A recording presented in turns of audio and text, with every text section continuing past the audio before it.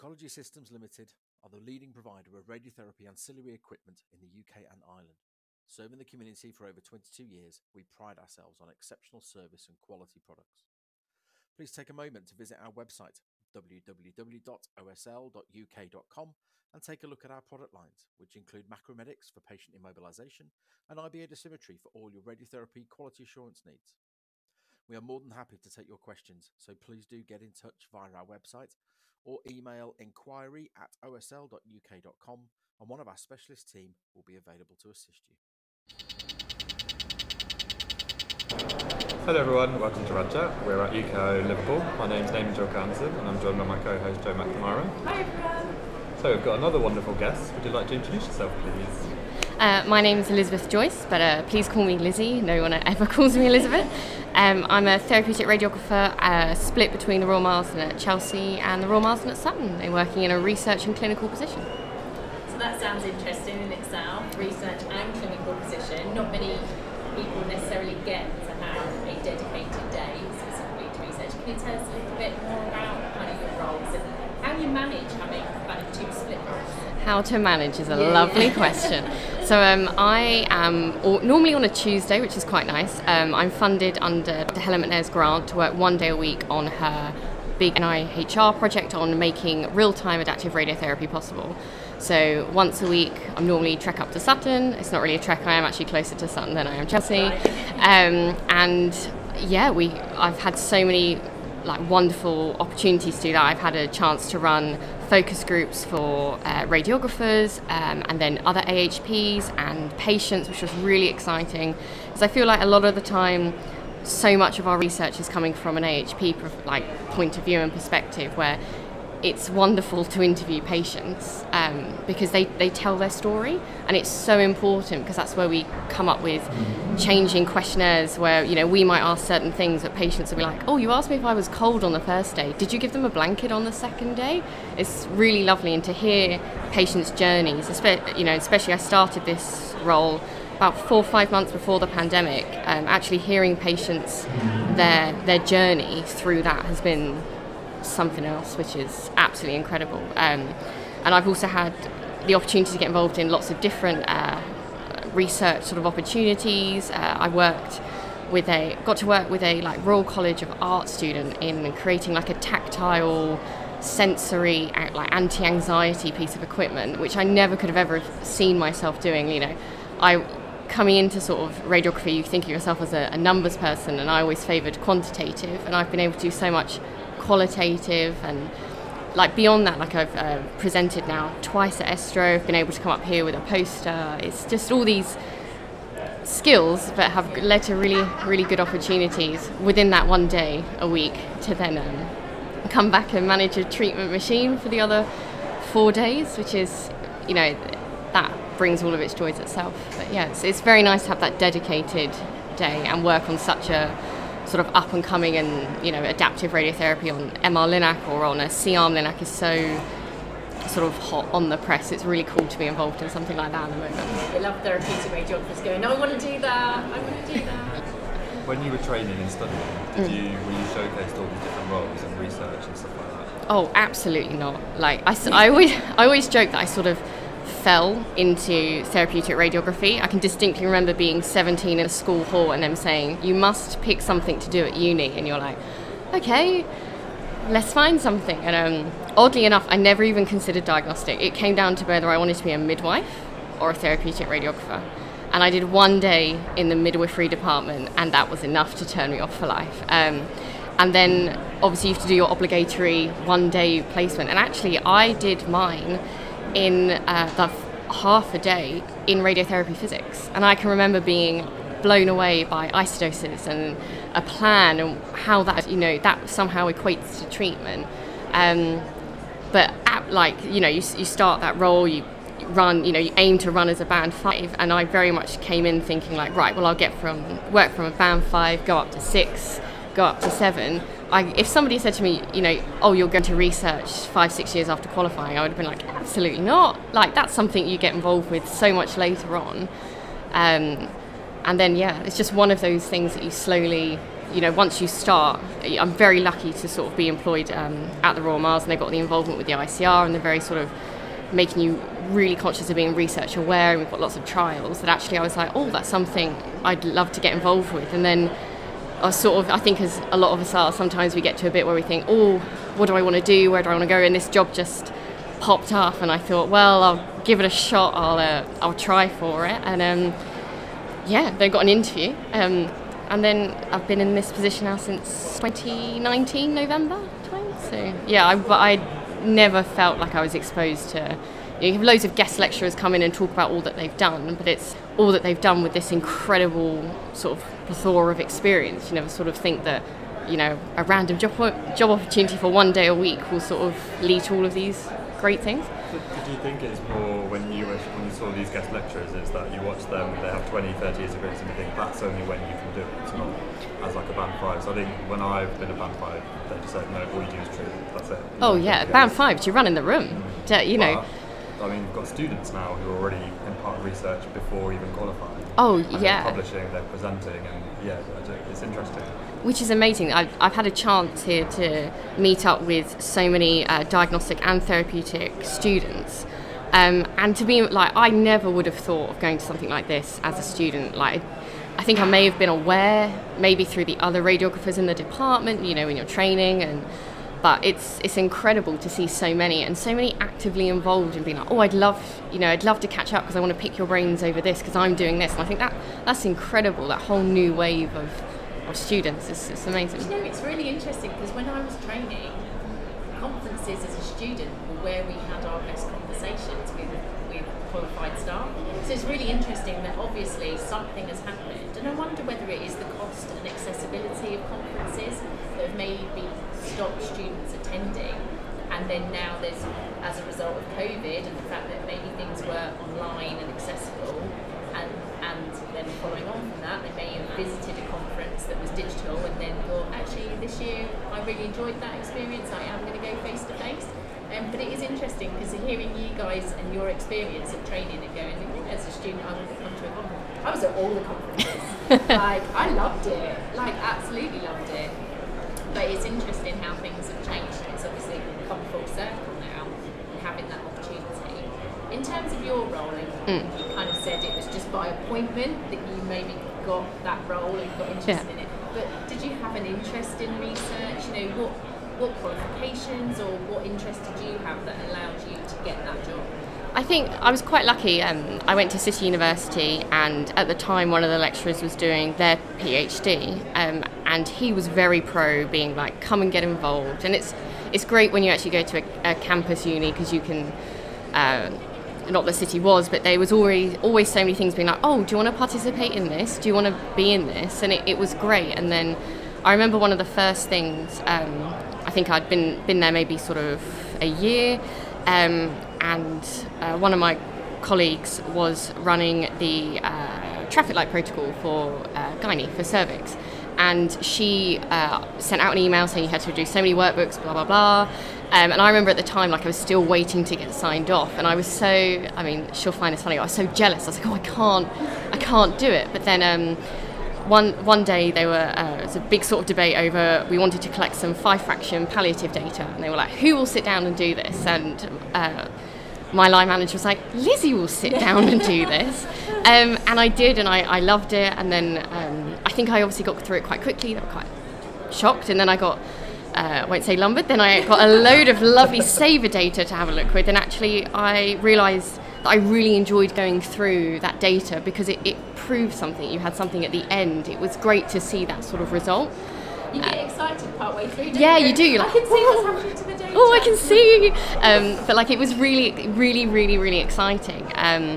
And then, like I said, I was sort of a bit of a crossroads. At my time, I had just finished quite a long rotation in brachytherapy, and there was talks, as there always is, of band 7, solely in brachy. And I thought, I'd really been this is what I'd like to do. And then this research in adaptive radiotherapy came up, and I thought, well, I've just done a load of sort of analysing some SABR data, and I knew that the MR Linac had been up and running for a little bit at Sutton, and I thought, this is quite interesting. And I remember at the time, being a little bit younger, thinking of it as quite a philosophical moment of being like, I'm going to say goodbye to this non-existent job that had no funding and it was in the pipework, to then accept this position. And from, like, it was full on from the get-go. I think we'd interviewed, very, very luckily then I got the position, and then it was like, we're sending you on these courses, we want to set you up on this, and I hadn't expected to get it. I thought I'll just go for it, I'll just try. Because I was on holiday and I remember being like, oh, I'm really sorry I'm away, I didn't expect to start this soon. And Dr. McNair was like, we want to get going with this. And then straight from that, like 2 weeks later, we were up at the Christie doing a focus group, and then it went full on from there, and we went to some courses, and then we were getting really excited to do other focus group. There was one at the MR Consortium, and then COVID hit, and it was like, so there was a bit of it, obviously all research sort of slowly stopped, but actually I think the benefit for me was having 1 day a week, was then we'd actually managed to, just as the pandemic was sort of closing in before the lockdown, we'd had all of our qualitative data. So I was able to sit 1 day a week on a Tuesday at home and then just get this through, and then that was the results we first presented at Estro and radiography. But like, it was that spur of a moment being like, I'll just go for it. Like, what can go wrong? What have I got to lose? And then, yeah, it's been great. Can you tell us more about adaptive radiotherapy? So you might have students or junior members of staff that maybe don't really know or appreciate what it is. So how would you explain it? So I feel like with adaptive radiotherapy, we're all very like, actually, if anybody can log on Nucro, Alex Dunlop did a wonderful one on this. So I think we think of our standard radiotherapy as we take a CT scan, and that could be like on day 0. And then by the time planning comes up, we may then rock up for day 1, which could be anything from, for a radical from like day 10 to day 21. And we will treat based on that everything is going to be the same on day 0, as if every patient has lived their day exactly the same for those 3 weeks. Eaten the same thing, the temperature has not changed, they've drank their perfect litre of water and it will be fine. And then we'll treat that, and I think,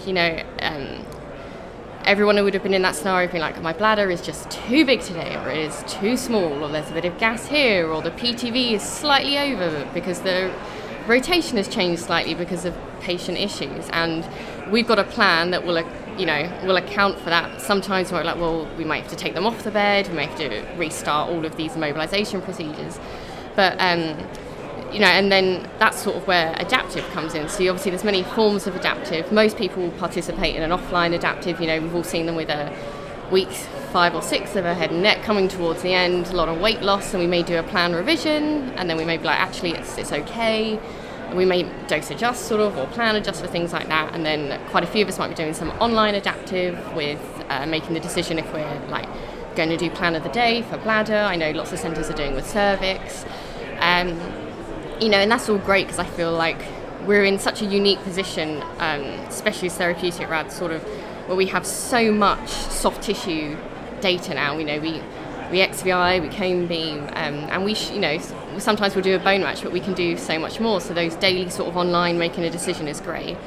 And then we have so much more now of these advanced techniques coming through, and advanced CR Linacs, which brings into those daily adaptive ones where you've had your reference scan on day 0, and now we are between day 10 and day 21, and everything's changed. So let's do something about that. Let's make a plan that suits the patient that day. So a lot of the work that we've been doing is on the MR Linac, so that will be taking that reference MR scan, recontouring, replanning, and then delivering a brand new plan based on the patient anatomies that day. And I think that's incredible now that we can do that when we started training, and you'd have your one plan will fit this patient for 4 to 6 weeks of radiotherapy, and we know that's just not true. So adaptation really brings in that, okay, so my bladder is 50% today, so I'm going to redraw my volumes, and actually the bowel, let's look at what the bowel is receiving, and that's okay, so let's proceed with treatment. Or we might do it the same day and actually be like, well, no, the bladder is too small because that bowel dose is too high. I think it's that real now sort of giving that best dose that we can with everything available, and adapting the plan based on the daily variations of the patient. I suppose one thing is that it takes longer, doesn't it? Yeah. I think, it's the little things. I think, on sort of using online, like plan of the day is great on a CR LINAC, and it's nice to see so many centres, especially through like the RAD Special Interest Group for Research. It's lovely to see so many centres taking on plan of the day, and that's a great start for things like on a CR LINAC, and that's great. And then looking at the MR LINAC, it's amazing sort of, because I feel like I'm just on the outside looking at this, and even now radiographers leading research to reduce treatment times down, and how some of those can be delivered in half hour, that are still great. Just a little. When that first came in, people were like, no, it takes far too long, can't do that. Yeah. And it is, isn't it? Everything is going to take longer Yeah. when you first implement something, because the software and the hardware haven't had time to adapt, and the education and training takes a while. And it's like when we moved to daily cone beam, and people were like, it's so much longer than a KV pair, and now we're like, oh, I'm not KV pairing that, let's get a nice soft tissue analysis before we treat. You see more. You see more? Yeah, daily imaging, I understand patients getting more dose, but it's accounted for. Yes, it takes longer, but you're always going to be seeing what you need to see, so why wouldn't you do it? And if we can make differences based on that daily, then... Even if it's a millimetre change, it's worth that millimetre. Because a patient, if you tell them, oh, we didn't do that millimetre check, they say, why? Yeah. Really, you've been in toll for 3 days, systematic is good, but it's that... I also think just linking more with long term. Yes. So we're curing patients much more than we ever have done before, because of advances in technology and software, practice, but then we're not necessarily then advocating for our patients to have the best possible treatment because of time restrictions.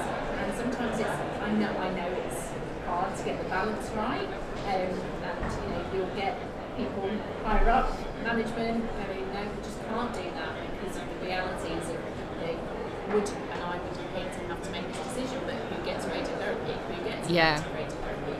Ethically and morally, there are some big conversations that have to be had as to who is eligible and who gets prioritised.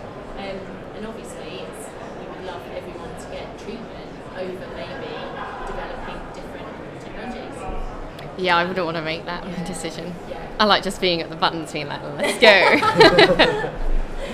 So in terms of kind of the process, how long does adaptive radiotherapy take with an MR LINAC? I think it very much depends as well, whether you are new setting up that process or whether you're very well established in that process. And then within the MR LINAC sort of pathways, there's different ones that you can do based on the site and technique.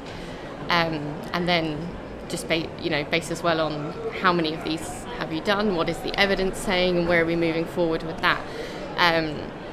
So I think I wouldn't want to give a number to it. But I remember when, very lucky to have an MR LINAC at the site, and when you're invited to sort of see with the live viewing and things like that, when it first started, because it's that whole MDT pathway, which is another thing to sort of get used to. We're used to very much just sitting 2 RADs at a terminal, then when you've got 2 RADs, potentially 2 physicists, a clinician, and then going back to the RADs, that's a whole sort of process. But like I said, the more streamlines, the more confidence, the competencies that then you can develop working sort of within that educational framework, you can begin to sort of reduce those down. But I went and saw one of the MR LINAC treatments for a very well established pathway, and it was 26 minutes. I've had before a SABRE patient when we've been on the bed being actually, especially if it's a difficult area, somewhere like a scapula, where actually we've decided then on a CBCT that degree or the role is completely out of our tolerances, and we'll reset up, and we've had SABREs on the bed for that sort of length of time. But it is all about obviously the Christie, as Martin, as I've said, are now becoming well established. But it's incredible when you look to European countries who are cracking on and delivering these completely therapeutic radiography led, which is absolutely amazing, and their treatment times are even less. So it's definitely getting decreasing, but I wouldn't want to put a specific time on it without consulting the higher ups. I think for any patient listening, it's good to know that although we're trying to cut treatment time down, it's still safe, accurate, perfect treatment. But from a workforce perspective, LINACs are very busy, and the more people we can give adaptive radiography, the better. But as you said, it takes time. It takes time. As you said, IMRT takes time. When cone beam first came in, it takes time. It's just hoping that then, as we become more competent, that confidence increases, and it's all about working within that education framework. And then once we're all happy with that, then you notice that times decrease and patient throughput increases. So based on what you've done so far in your research role, can you give us any nitty-gritty data? Anything exciting you're allowed to? Well, I want to say, watch this space, as I've just resubmitted something for radiography with revisions. But what is quite exciting is I've managed to work on a training needs analysis for therapeutic radiographers, which, if there's anybody listening who did that, thank you very much, because if you answered every question, it was 121 questions. Wow. But that's an ask, isn't it? Yeah, definitely no names. But it worked out as roughly 8% of the available workforce, and that is a really interesting roller coaster of data looking at you just asked a few of what do you do on your job? Does your role, what is your job title? That's a really interesting one. With don't get me started therapeutic radiographer should be in there, and as well, are you involved in verifying the patient's position, and if so, with which modality? Do you have a rotation through planning and dosimetry? Are you able to plan? Is it VS? Can you do conformal? Can you do IMRT? Can you do adaptive? Do you refer patients? Can you consent patients? It's a really sort of interesting bit of work, and hopefully that will go through. You geeked out on that data, Right, I really did. I really enjoy it. It's obviously I can't say too much. I feel like this is an exclusive. It's really exciting, but I'm very passionate about this piece of work. Mainly because it is asking the HCPC's code of proficiency and how many of them are planning, are setting up. So it's very interesting. Okay, this is again a controversial one. Should we be split from diagnostic radiographers in terms of HCPC? Because I think around the proficiency, so I reviewed them, had a look at what they had proposed initially, and I just couldn't see, and I'm yet to, I'm waiting with bated breath for them to be published, but I don't know how, unless it's just really broad, how they can almost future-proof what is required in terms of a standard of proficiency for therapeutic and diagnostic radiography. Yeah, I'm going to buy into the controversial debate. I totally agree. I feel like it's very much, if you think now, even at a university course, you have certain common modules, which is normally around radiation protection in third, or it might be statistics in second year. In third year, it might be the starting of your research project. But when you look at the professions now, I've still very good friends with my diagnostic colleagues that I trained with. I think the funniest one is when you talk to a diagnostic radiographer about doses, because you'll be like, oh yeah, it's a Sabre, it's over 5 gray per fraction, and you'll just watch their face absolutely drop, and you'll be like, yeah, I'm taking a 16 centimeter cone beam every day. It's that their face will drop, and we're like, but that is best practice.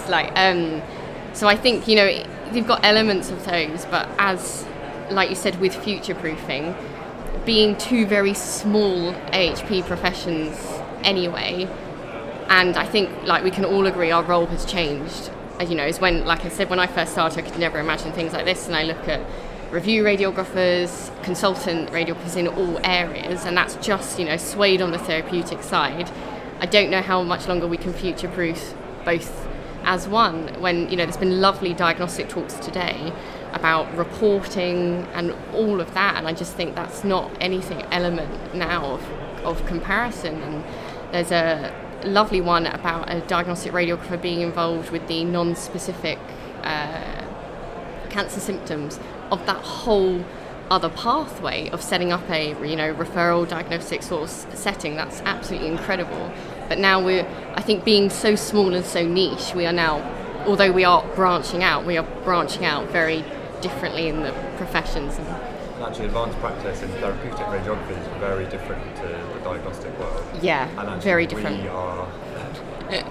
Joe's just having a little dance. A little dance out. I would say for us, with review radiographer roles or site specialist roles, what we do is different. So I agree. I think it should be different. I think We could should we just submit this hot take in to HCPC? Yeah. Oh, well, thank you so much for coming on. We could probably spend hours chatting and talking and learning more. So we'll have to get you on for a full episode. Yeah, once you publish, it'd be And interesting yeah. to find Oh out about yes, more that about was data. very exciting. Thank you for having me. Thank you.